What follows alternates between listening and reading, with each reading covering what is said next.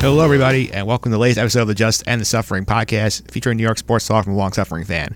I'm your host, Mike Phillips. Got a good show for you this week.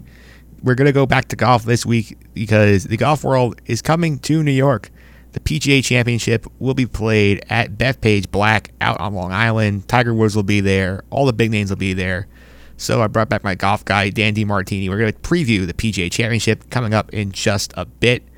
Also going to be joined today by the founder of Gale Nation, former Iona team manager John Kiggins. Last week we talked to Steve Burt Jr. on the podcast about his time at Iona and how he got into Gale Nation. Now John Kiggins is here. He's going to talk more about Gale Nation, his time at Iona, and what this TBT tournament is all about.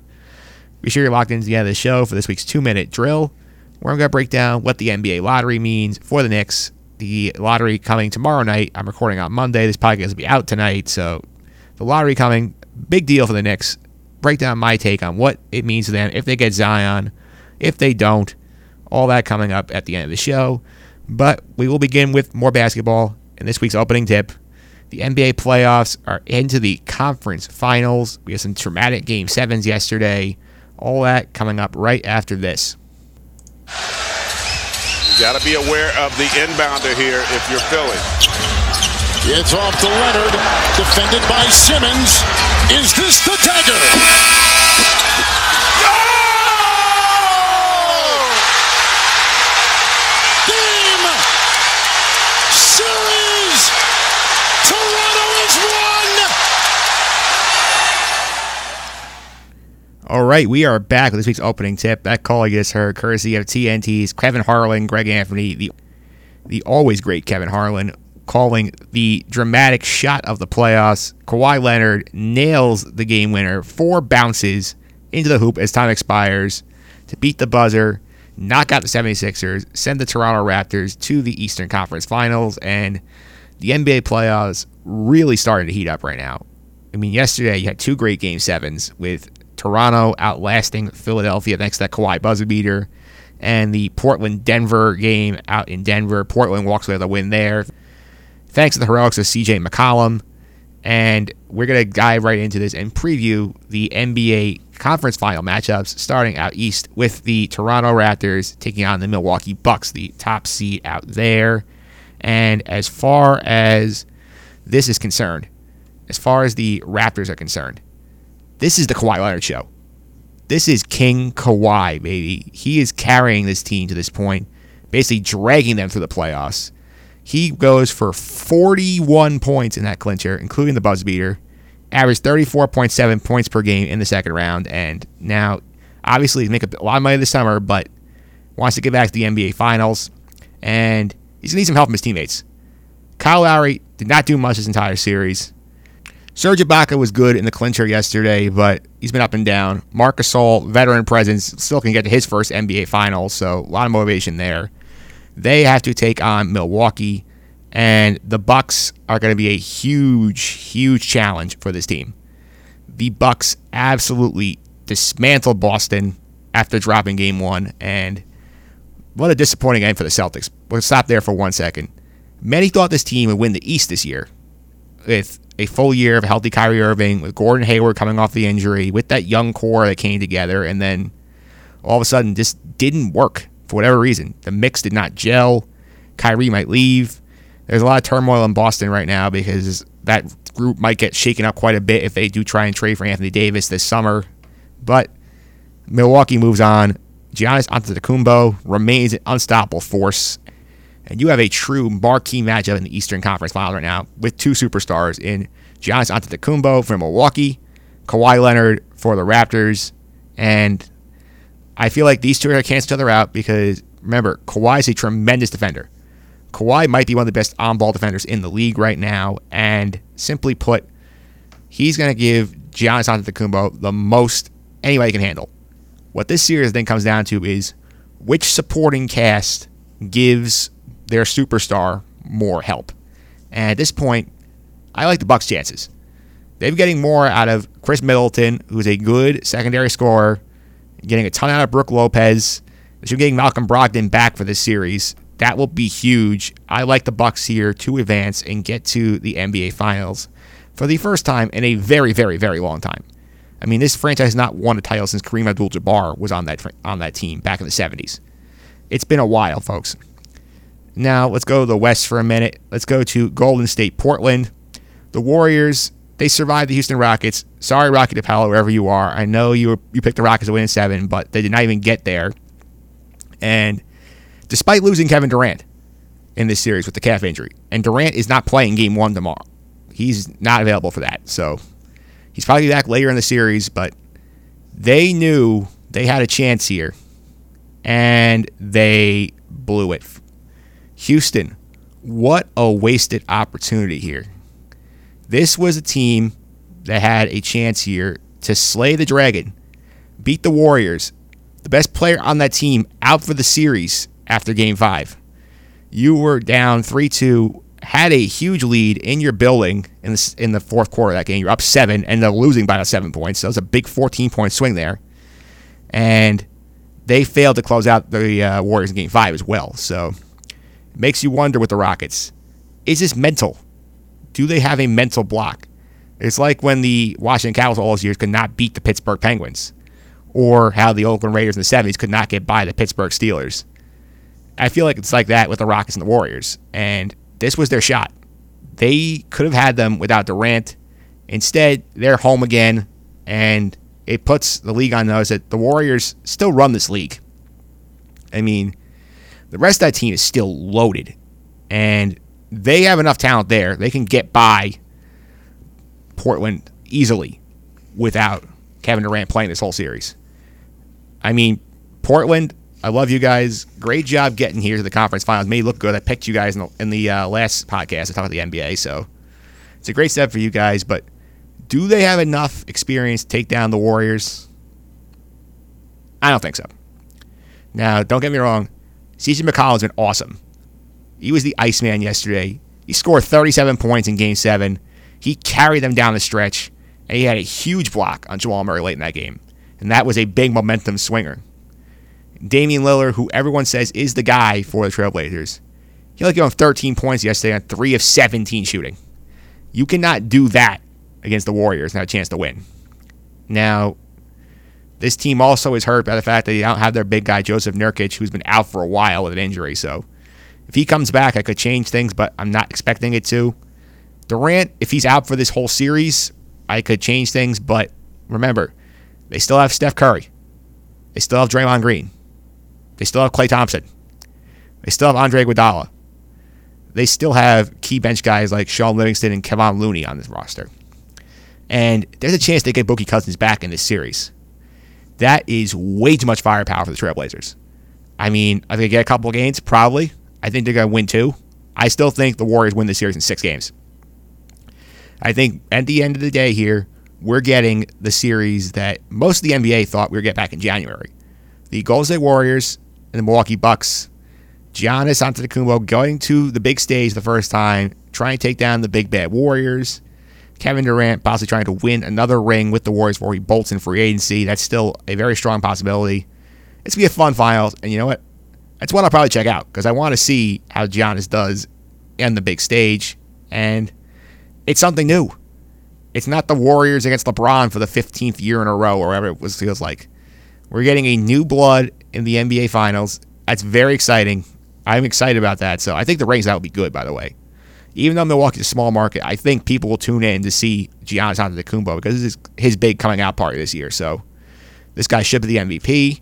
I'm excited to see what happens there. Very excited for the finals. And we will touch back on that in a couple of weeks when the final matchup is set.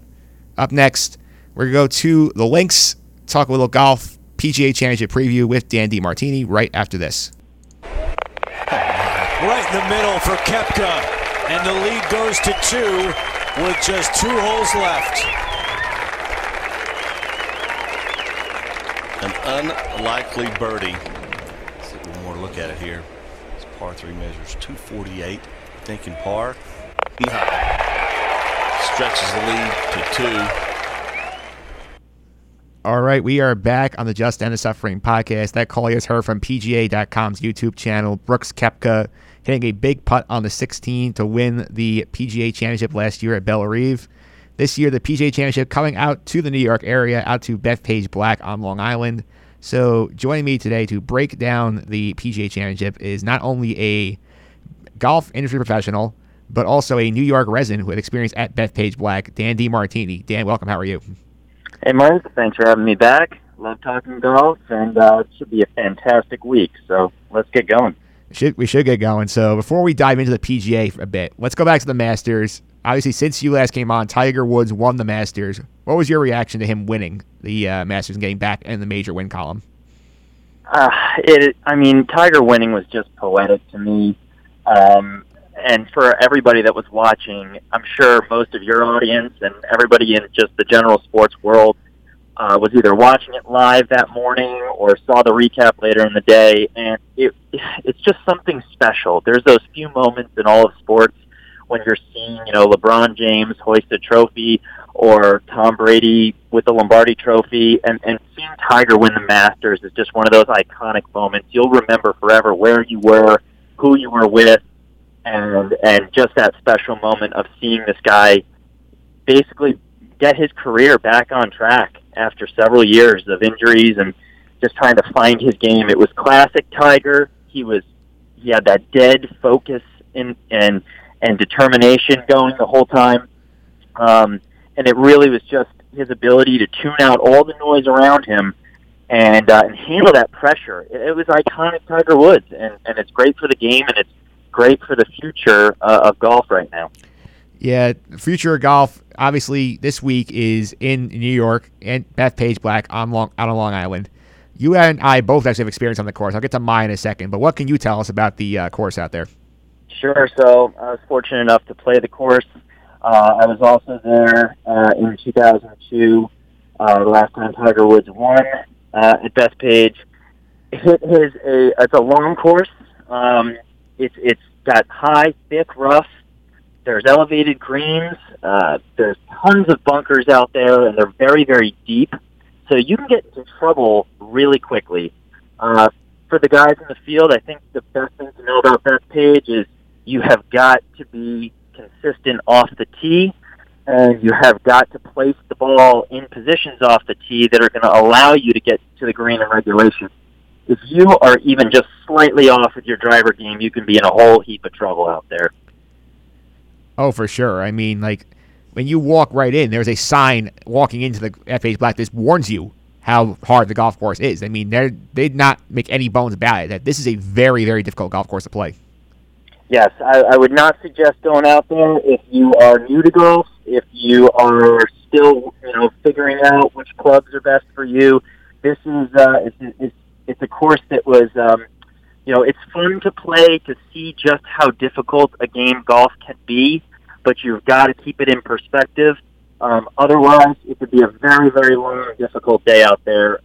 You could go out and shoot 90 on your everyday golf course. You can go out on Bethpage, and you might not even record a score. So it is that difficult, and it can mess with your mind a little bit as well, because you can hit what you think is a pretty good drive, and then because of the angles that the course creates and how difficult some of the roughs can be, you might just be off the fairway, but your second shot might have to be a serious layup just because of how thick it can be with those conditions. So you've really got to be on your game right now in order to perform well at Bethpage.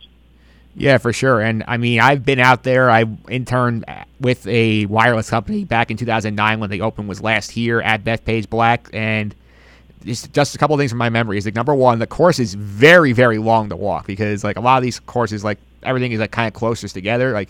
These holes are really spread out. So if you're going to Bethpage this week, be prepared to have your walking shoes on, because you'll be hiking quite a bit if you're following golfers around the course. And a little personal story, the last time I was there, I actually ran into Tiger Woods' then wife at the course. I actually gave her directions at one point.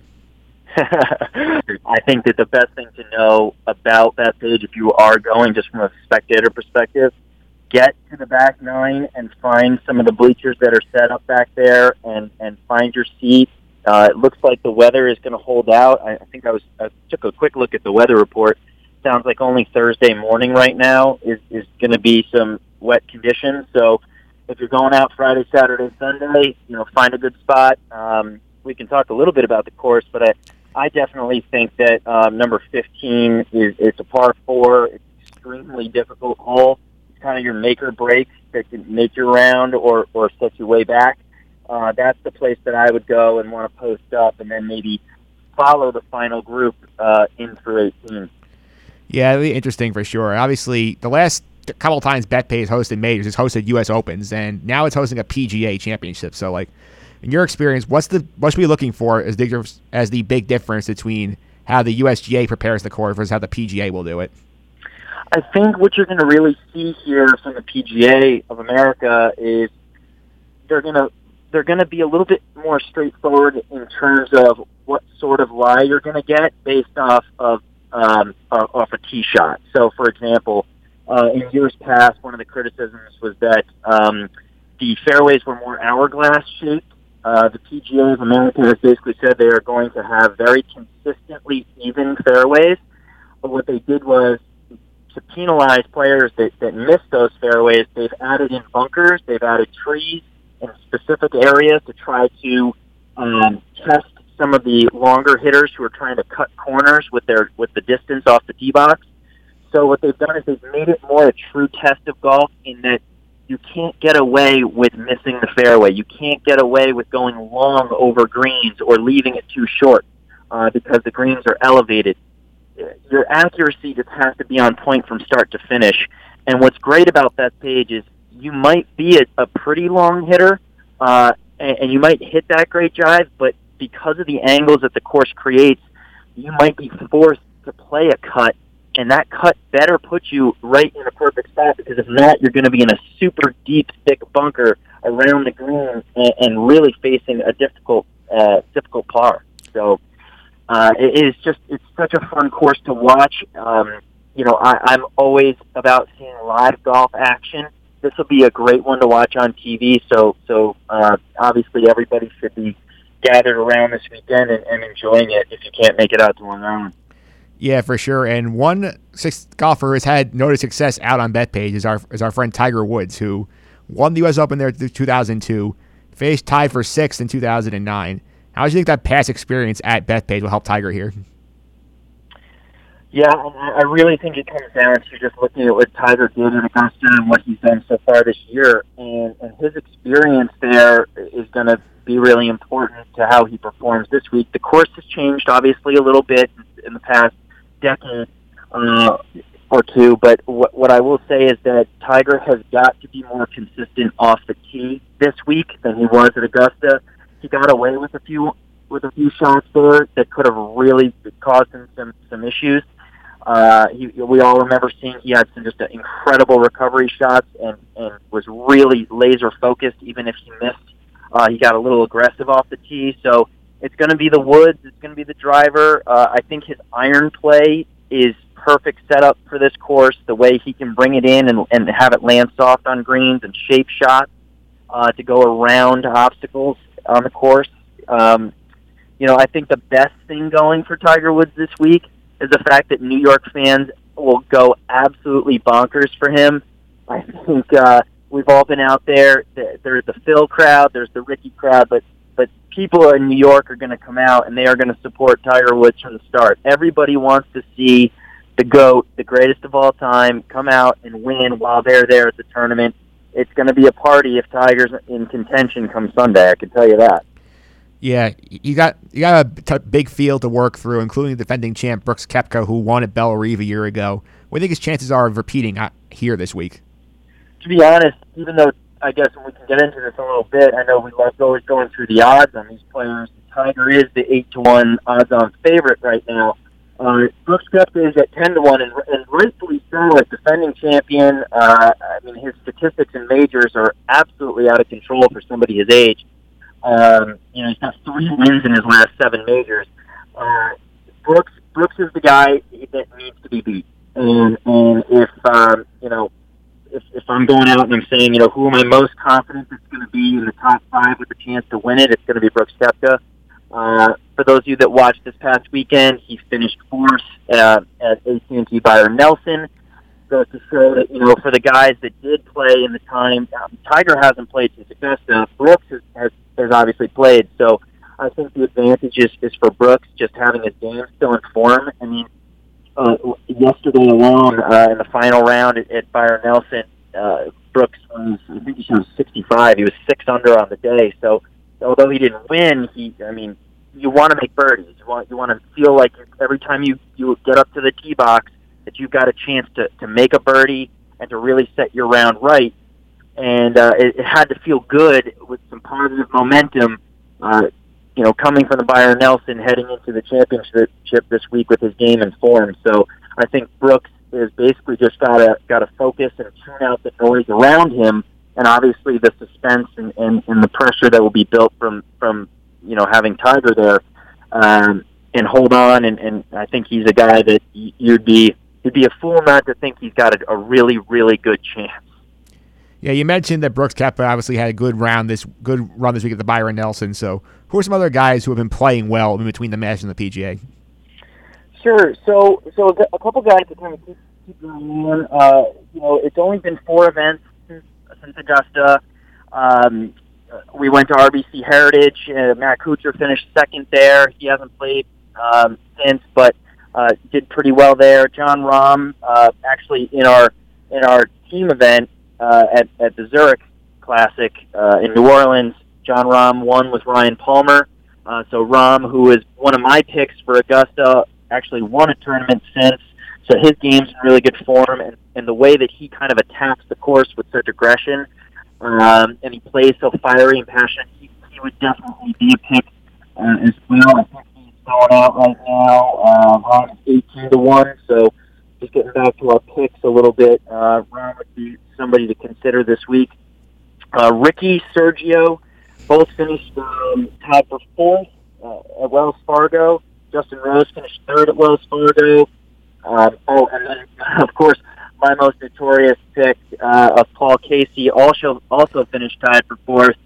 I got a little flack after picking Paul Casey as one of my picks at the Masters. He got cut there, but comes right back a couple weeks later and finishes tied for 4th. So it just goes to show his game is really in form. He's either on it or not. There's no in between. And then obviously Brooks finishing solo 4th this past week. So Kuchar, Rahm, Rose, Fowler, Garcia, Casey, and Koepka. Those are the guys, the big names out there right now that have all played since Augusta and have had some good showings. So, all right, let's go to the odds now. You brought that up a couple of times here. So we like to do the odds every time we talk about golf here. So who are some guys you think will do well in this tournament just based on the betting odds? Like, who are some good values to bet on? Sure. I think the number one guy is got to be Jason Day. He's going out at 25-1. He finished tied for 5th at the Masters. I definitely think that he's somebody whose game is built for a course like this, especially if he's hitting it well off the tee. I love Dustin Johnson. This is a course that, as you said right at the start of the segment, I mean, it is a bomber's course. You've got to be long off the tee. If the conditions are dry, it's going to be even more favorable for the long distance guys. Usually, they say wet conditions allow the bombers to hit and stick, and really allows them to go for it and be aggressive. But I think that if it stays dry out there, Dustin Johnson was built to win at Bethpage. And then I guess a sleeper pick. I kind of was looking quickly down on just the odds that are out right now. Bubba Watson's at 60-1. He had a very quiet tied for 12th at Augusta. He's had a couple good showings this year. I think he finished pretty well at Valspar. I can double check that, but it's been a quiet year. He hasn't won, but 60-1 in a major championship for Bubba Watson. That would be the direction that I would take a look. Yeah, that sounds interesting. So if you had a gun to your head to pick one golfer to win this event, who would it be? Ooh, tough call. It's really hard to pick against Brooks Koepka. My head is saying Brooks. My heart is saying Tiger. I'm gonna stay with Brooks until somebody proves me wrong. He has the ability to win in the majors. It seems like he's up for it. His game is so strong right now. It seems like the only time Brooks isn't in contention is when he makes like a slight miscalculation on the green. Everything else is just on point. I think he gets up for these events, and he is just a stone-cold killer out there. I would not want to be paired with him in the final group, going into Sunday if he's in contention. He's just got that mental edge that is very similar to what Tiger had for all those years and what he still has, in the ability to tune everything out, trust his game, and make big shots. Nothing seems to faze him. He's very, very collected, very focused. So I'm going to stay with Koepka. I know that's not I'm not alerting the media on this one, but it's with that pick. But this is definitely built for Brooks to have a great showing. All right, you heard it here first. Brooks Koepka, a great chance to win the PGA Championship at Bethpage. Dan DiMartini, thank you for all the time today. Before I let you go, I did not get to have you on our fan forum on the podcast a couple weeks ago after the NFL draft. So I know you're a big Colt guy, so you want to give me a couple of quick thoughts on the Colt draft? Sure. I think that it was a fun Thursday night. I guess just in seeing how it was going to go down. I had a feeling the Colts were going to trade out of the first round, and they made a great trade, I think, for the future, trading with the Redskins to pick up, not only just moving back 20 spots from late in the first to kind of the middle point of the second round, but also to pick up a second-round pick for next year from Washington, which I'm assuming is going to be a fairly high pick. I don't think just bringing in a rookie like Haskins is going to completely change the holes that are on the Redskins roster. So I'm looking forward to having an extra second next year. I think the Colts had the luxury of taking a few guys who might not have been, looked at as overall great players, but they excel at specific parts of the defense. The Colts went very, very heavy on defense this year, looking for talented linebackers, edge rushers. They did some nice things. Their first overall pick, Rock Ya-Sin, is a very raw wrestler, powerful cornerback who I think the Colts need a little bit of that nasty edge to come out, especially as they're expecting this guy to go out and guard number one receivers. It's basically the Colts version of Jalen Ramsey for the Jags.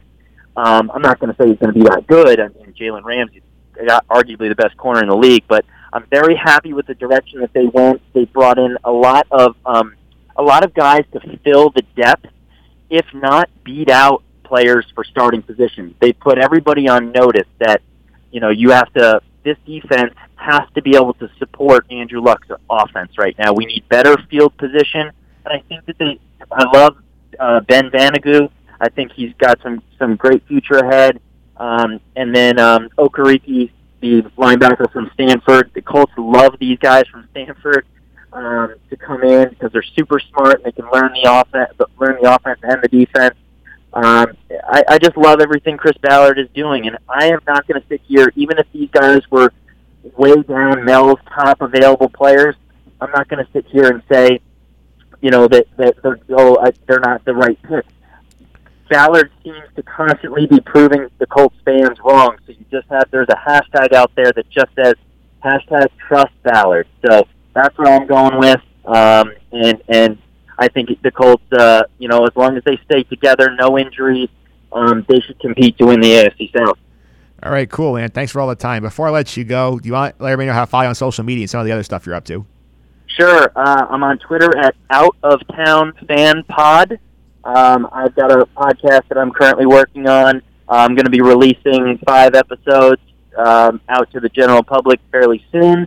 And then you'll get one kind of, it's not going to be every week, but it's going to be kind of the hottest topics of what the experience is like as a fan living in a different city from your teams. We talk about all sorts of things, which leagues are providing great value for the fans, and just what it is that we need to do to feel connected to the team. So you can check it out. There's a link in the bio for my Twitter handle. And, I just hope everybody enjoys the PGA Championship this weekend. All right, sounds good. Dan, thanks again. Thanks, Mike. Have a great day. All right, that was Dan DiMartini on the PGA Championship. Up next, I'm going to talk to John Kiggins from Gale Nation about his time at Iona and the Gale Nation TBT team. That's coming up right after this. Burt, another 3, comes up short. Lowry from deep. That's good.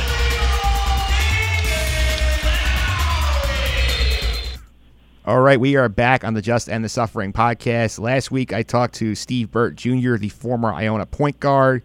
This week, we're talking to the guy who founded the Iona Gale Nation TBT team, John Kiggins, former team manager for Iona back in the day. John, welcome. How are you? Good, Mike. How's it going? Doing very well. Obviously, I know who you are, but majority of listeners probably don't. So can you tell me about your background with Iona basketball? Yeah, not a problem. I went to Iona from 2012 to 2016, and during that time, I was the basketball team manager. And from 2012 to 2014, I assisted the head manager by the name of Jose Pacuave, and then from 2014 to 2016, I was the head manager, and the rest is history. Yeah, it sounds that's like a lot of fun. You were here for the beginning of the four-peat Iona is currently on, so I know that was a highlight, but what are some of your other favorite memories from your time at Iona? Yeah, definitely. I mean, the four-peat being a part of the initial championship is something that you always look back on and say it's really incredible. But I think being a part of Coach Kluse's first MAC championship is also something to highlight. Back in 2013, that was kind of the initial start of championship wins. And that's definitely a highlight as well as the 2016 one. But we're not talking about championships. Definitely when we played out at the University of Kansas, the home of basketball. Being on the floor. We had gone out there when they had Embiid and Wiggins and one of the top teams in the country, and just to be around all the history was definitely something that was unique, and I'll never forget for the rest of my life. Yeah, I remember that as well, because I remember that game was on ESPN2 back in there, and you guys gave them a game, because I remember for a while they were hanging around. Those Kansas fans getting nervous. Yeah, no, definitely. I mean, it's funny when people, see mid-majors come in, they automatically assume, well, we should probably win and win pretty easily. Definitely with the type of talent that they had on that team. I mean, you're talking about a couple lottery picks, top recruits and guys that are playing in the NBA. And we were down, I believe it was like 8 with a 4.5 left, 4 minutes, 3.5 left. And, people were kind of getting nervous out there. And that's something that speaks a testament to the type of basketball that Iona plays and just kind of the success that they've had. They ultimately ended up winning, but, when you can put kind of a scare in the fans and the other team, when you're one of the top teams in the country, it just goes to show, the level of respect that a lot of the fans had for Iona basketball at the end. Yeah, Iona basketball does not get as much hype as they should for the run they're on, because, people don't realize this, is that it's really, really hard to win the conference tournament every single year, where it's unlike Gonzaga, where out in the West Coast Conference, where they say, they have such a rep where even if they lose in the tournament, they're still getting an at-large bid. That's not happening for a team like Iona, and they've had to go through some really great MAC competition over the years, including that Monmouth bench mob team in 2016 that went on the road, beat everybody, and still didn't get in the tournament. So, that you said that was the last team you were on, right? The one that beat Monmouth. Yeah, 2016. I agree with you. I mean, the MAC is traditionally a one-bid league. The only time in recent years where it wasn't was actually when Iona got the at-large bid, and people were kind of scratching their heads saying, who's Iona? A lot of people argue, well, Monmouth should have got a bid in 2016, like what you're saying, with the type of talent that they had. But just the way that people view the MAC, which is a shame, because the MAC has produced a lot of great pros, whether it's overseas, whether it's here in the G League, even some of our NBA guys such as Scott Machado. I mean, the MAC has that type of level of talent, and it's just a shame that people kind of outside looking in don't agree. Yeah, I was so happy as Iona alum, and they beat Monmouth that year, because that team irritated me to no end with the bench mob and King Rice's antics. I believe they had a brawl in New Rochelle when they played them that year. So that was probably, I think, the most satisfying of the four at this point. Yeah, that game, that whole season, and that whole bench mob era was kind of crazy. It was definitely a lot of great publicity for the MAC, though. I mean, almost every night on SportsCenter, they were talking about, well, here's what the bench mob did today, here's what the bench mob did today. And Iona we kind of flew under the radar, and it got to that championship game, and it was a really great game by both teams. I mean, we were up and we were down, and then towards the end, AJ English hit a really tough shot. Deshaun Much got to the line with an M1 layup and we closed it out with a defensive stop, and we ended up going to the NCAA tournament, which is probably the perfect end to really kind of a Cinderella story team if you think about it, with all the hype that Monmouth had gotten. So it was the perfect way to kind of go out at the end of college. Yeah, a funny story. I don't know if you know this, but like back when I got the at-large bid in 2012, I had a friend who interned at CBS back in the day, and like when the brackets got revealed to them, because obviously they have to put it in like about 40 minutes before the show and the graphics, so they're all ready to go. Apparently, Seth Davis was furious that Iona got an at-large bid that year.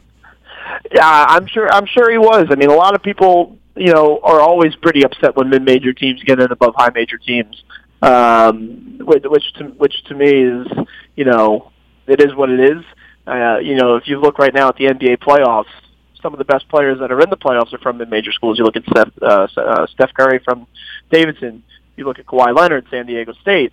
You look at Damian Lillard, Weber State, C.J. McCollum, Lehigh. I mean, the mid-major level teams have a lot of talent. Everyone wants to see the name brands and the high-level teams play, which is a shame. It is a shame because I feel like the mid-majors help make March Madness what it is, because like, who cares you see a 500 team from the Big Ten like try and win a game where you could have a Cinderella story like Loyola Chicago last year, or Wichita State a couple years ago get to the Final Four. Stuff like that's a lot of fun. Yeah, I mean, people. When you look back, people always talk about, Butler with Gordon Hayward made a great run. The VCU Shaka Smart teams made great runs. People love upsets, and people love talking about it. Dunk City, Florida Gulf Coast. Everybody loves a Cinderella story like that, and that's what makes March Madness. March Madness is the excitement, and any team can beat anybody on any given night. You look at UMBC against Virginia. Who would have ever thought that? But that's just the beauty of March Madness. Yeah, Iona has a lot of experience in March Madness thanks to Tim Cluess, who has gone 6 times in his 9 years as the coach. As a matter of fact, I don't think they've missed postseason play ever since Cluess has been here. They've won, I think, 20 games every year until this year. So what's your take on Coach Cluess as somebody who's worked under him? I think he's probably one of the best coaches in the country, in my opinion. Iona's roster isn't really comprised of guys that are kind of 4-year players, right? It's a lot of transfers. It's a lot of kids from junior college. And kind of to be able to go out and compete every given season and, compete with guys that have only been together for a year or 2 years really is a testament to kind of, the way that the systems run and the culture that Iona has built under Coach Cluess. And it's really incredible to walk around in an Iona shirt and say, man, that basketball team's really good. And that just goes to show you kind of the amount of success that Coach Cluess has had at Iona during this time.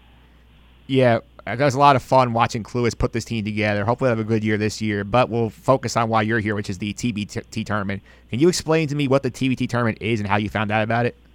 Without a doubt. The TBT tournament is a winner-take-all kind of March Madness style basketball tournament that takes place in the summer. Winner gets $2 million, which is very unique. I found out about it back in 2016 after I graduated. I was on a work trip, and I just flipped on the TV to ESPN, and I had seen Overseas Elite was playing. I forget what team, but I was kind of intrigued by it because I said, I don't even know what this is. And just watching the basketball, and I was like, you know what, this would be pretty interesting if we can get some Iona guys in here. So watching how some of the teams matched up, I thought maybe we do pretty well. I immediately put out an Instagram direct message with a lot of the former players, and a lot of them were all in. So that's kind of how the idea came to form. And then throughout the year, it was, just constantly checking in on the guys, seeing how their seasons were going, making sure everything was okay. And then when it came time to put the team together, everything kind of fell into place. Yeah, so obviously you say it's kind of like March Madness, a 64-team field. Is it basically like you just get picked, you put in a region, and then you just play your way through and try and win the $2 million? Yeah, so the past couple of years, they changed it up this year. The past couple of years was just like March Madness, where you had 64 teams, 16 per region, and you basically played your way out.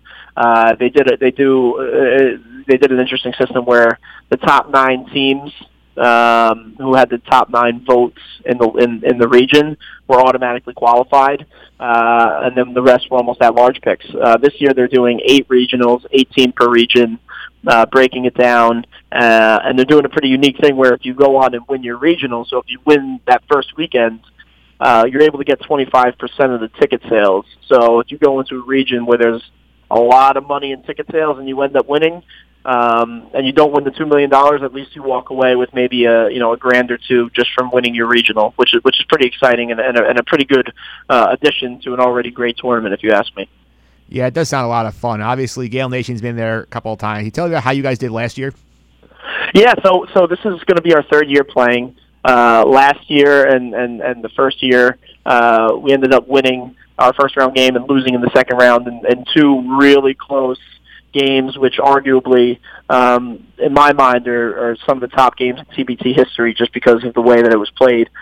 We played Sideline Cancer in the first round, who was the TBT original team, and then we ended up playing a team called Armored Athlete in the second round and lost at the end of the game on a free throw, really, with the way that they play the TBT rules in terms of the Elam ending. But it's always a great experience when you can get Iona players and former alum back in the gym together. It's always great when they see each other, kind of reminiscing on college, going, when you have practice and stuff like that. It's always a good time, and I think that's probably the best part about the TBT tournament, especially as an alumni team, where you can kind of get a lot of excitement around the team, whether it's the student body or the athletic programs, and really kind of solidify your program and the culture that your program is building, even when school's not in session. Oh, for sure. And, I mean, looking forward to seeing how this team plays together. We talked to Steve Burt Jr. on the podcast last week. He's on the squad.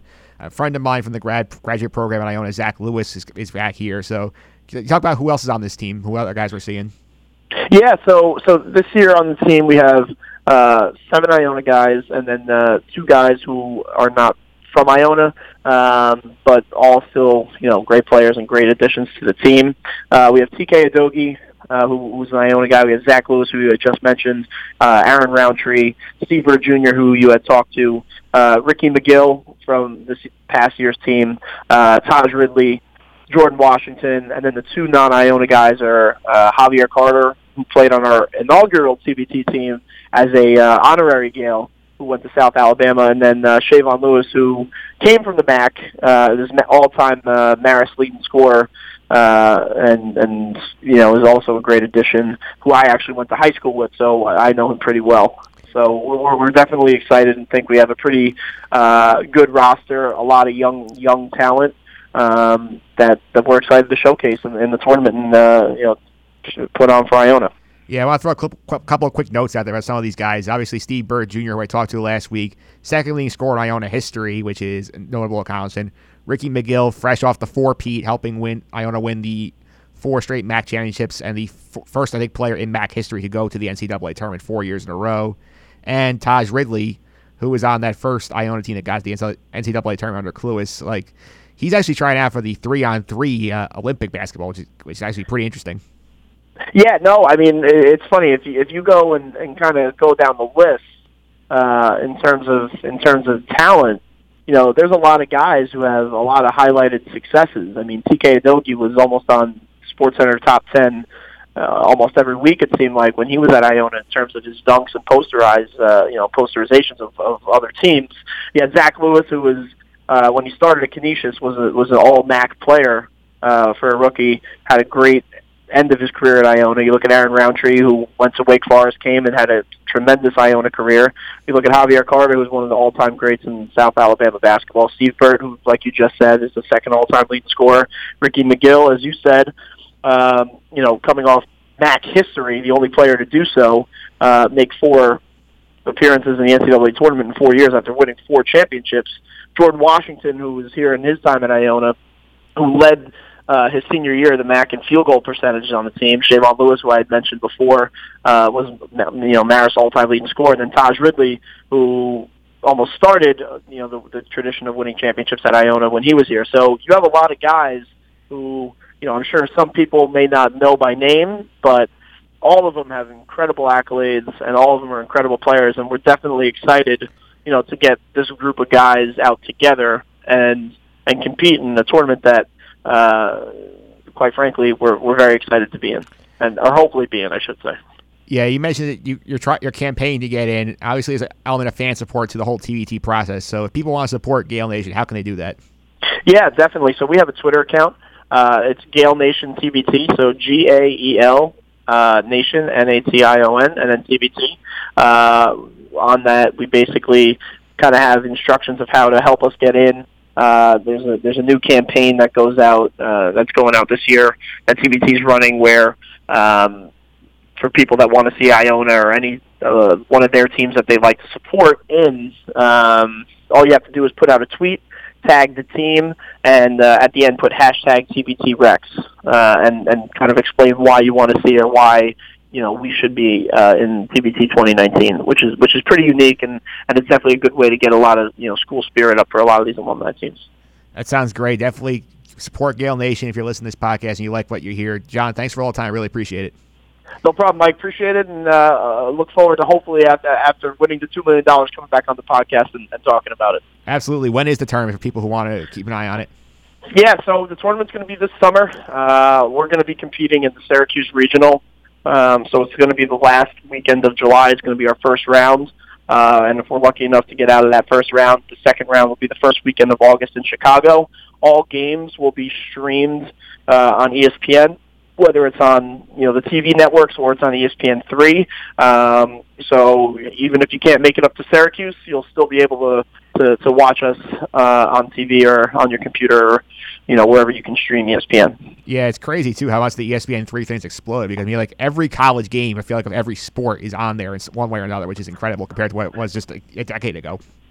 Yeah, it's in my personal opinion, it's definitely kind of a help and a good thing for a lot of mid-majors, because in the past, if you were a mid-major school, you were playing late at night after the big-time schools were playing, and nobody was really watching. But now anybody can stream any game, at any time. So I think that it's a perfect thing for mid-majors and a perfect thing for guys that are on good teams and want to get watched and want to get noticed. You're able to kind of plug up their game right on ESPN3, and there you go. So it's definitely good for mid-majors, in my opinion. Again, that Twitter account, at Gale Nation TBT. John Kagans, thanks for all the time. Really appreciate it. Appreciate it, Mike. Thanks. Up next, this week's 2-minute drill, where we're going to dive into the NBA lottery, coming up right after this. With the first pick in the 2018 NBA Draft, the Phoenix Suns select DeAndre Ayton from Nassau, Bahamas, and the University of Arizona.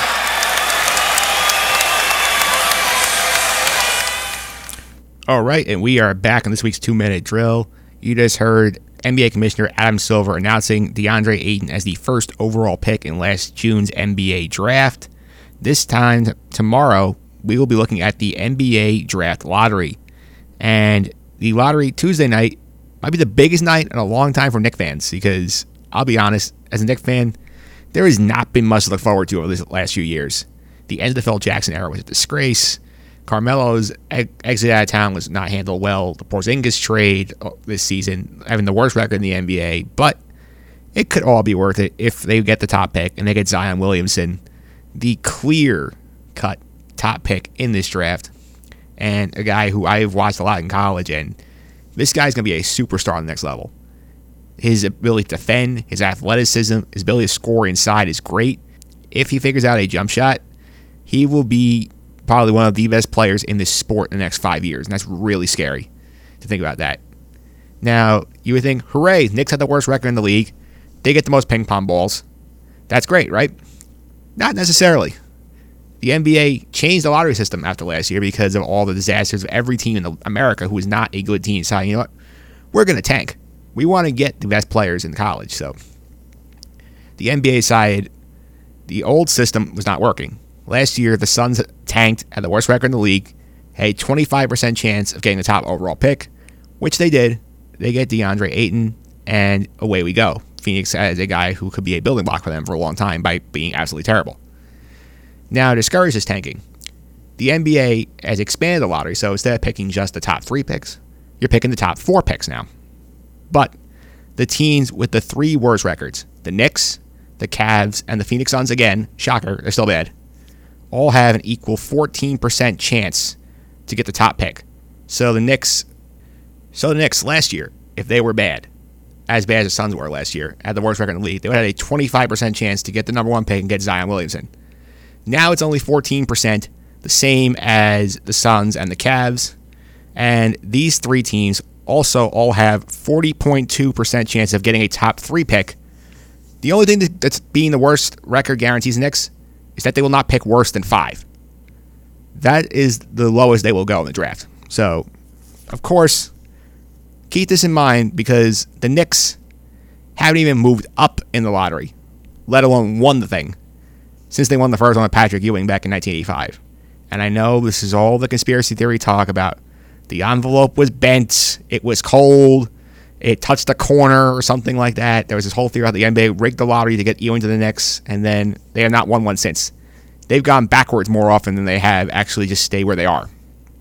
Now, this year, I'm not getting my hopes up here. It would be nice for that to change. It would be nice for them to get Zion, but the math says they won't. There's an 86% chance they do not get the top pick and get Zion Williamson. And that would be disappointing for sure, but there are still other good players in this draft. I like his teammate from Duke, R.J. Barrett. I think he's got the potential to be a good scorer in this league.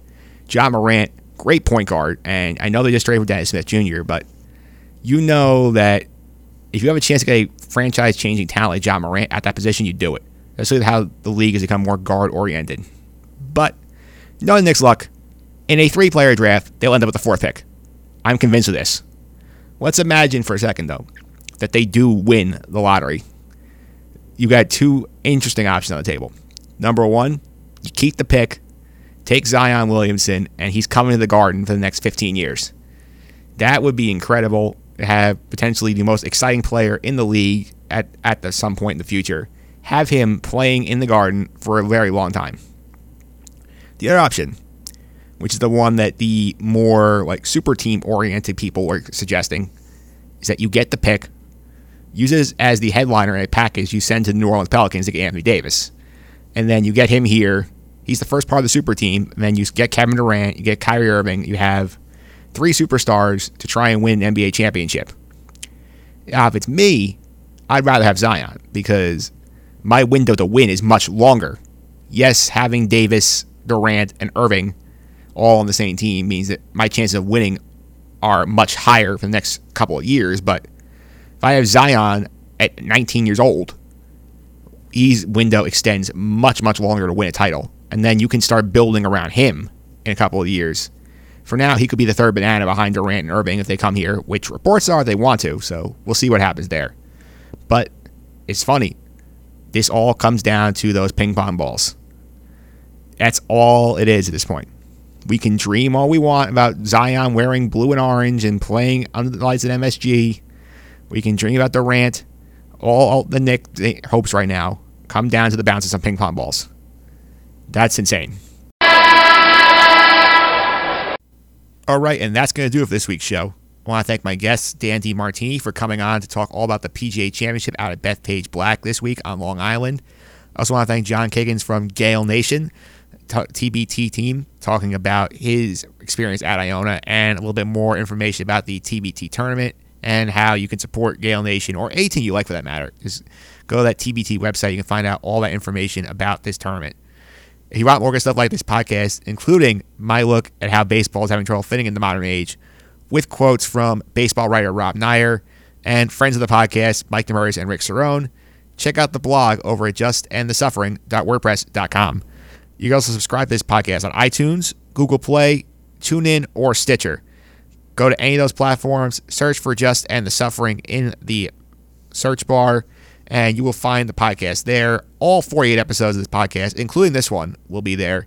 You can go back, listen to all the old episodes if you'd like. Pick and choose. I don't care. Just check them out. I really appreciate it. I also appreciate if you leave your feedback and star ratings. It will help make things even better going forward. You can also follow me on Twitter at mphillips331. That's MPHILIPS 331.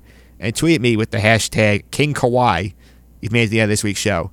Next week, we will react to the NBA lottery. We will find out for sure if Zion Williamson will be option for the Knicks.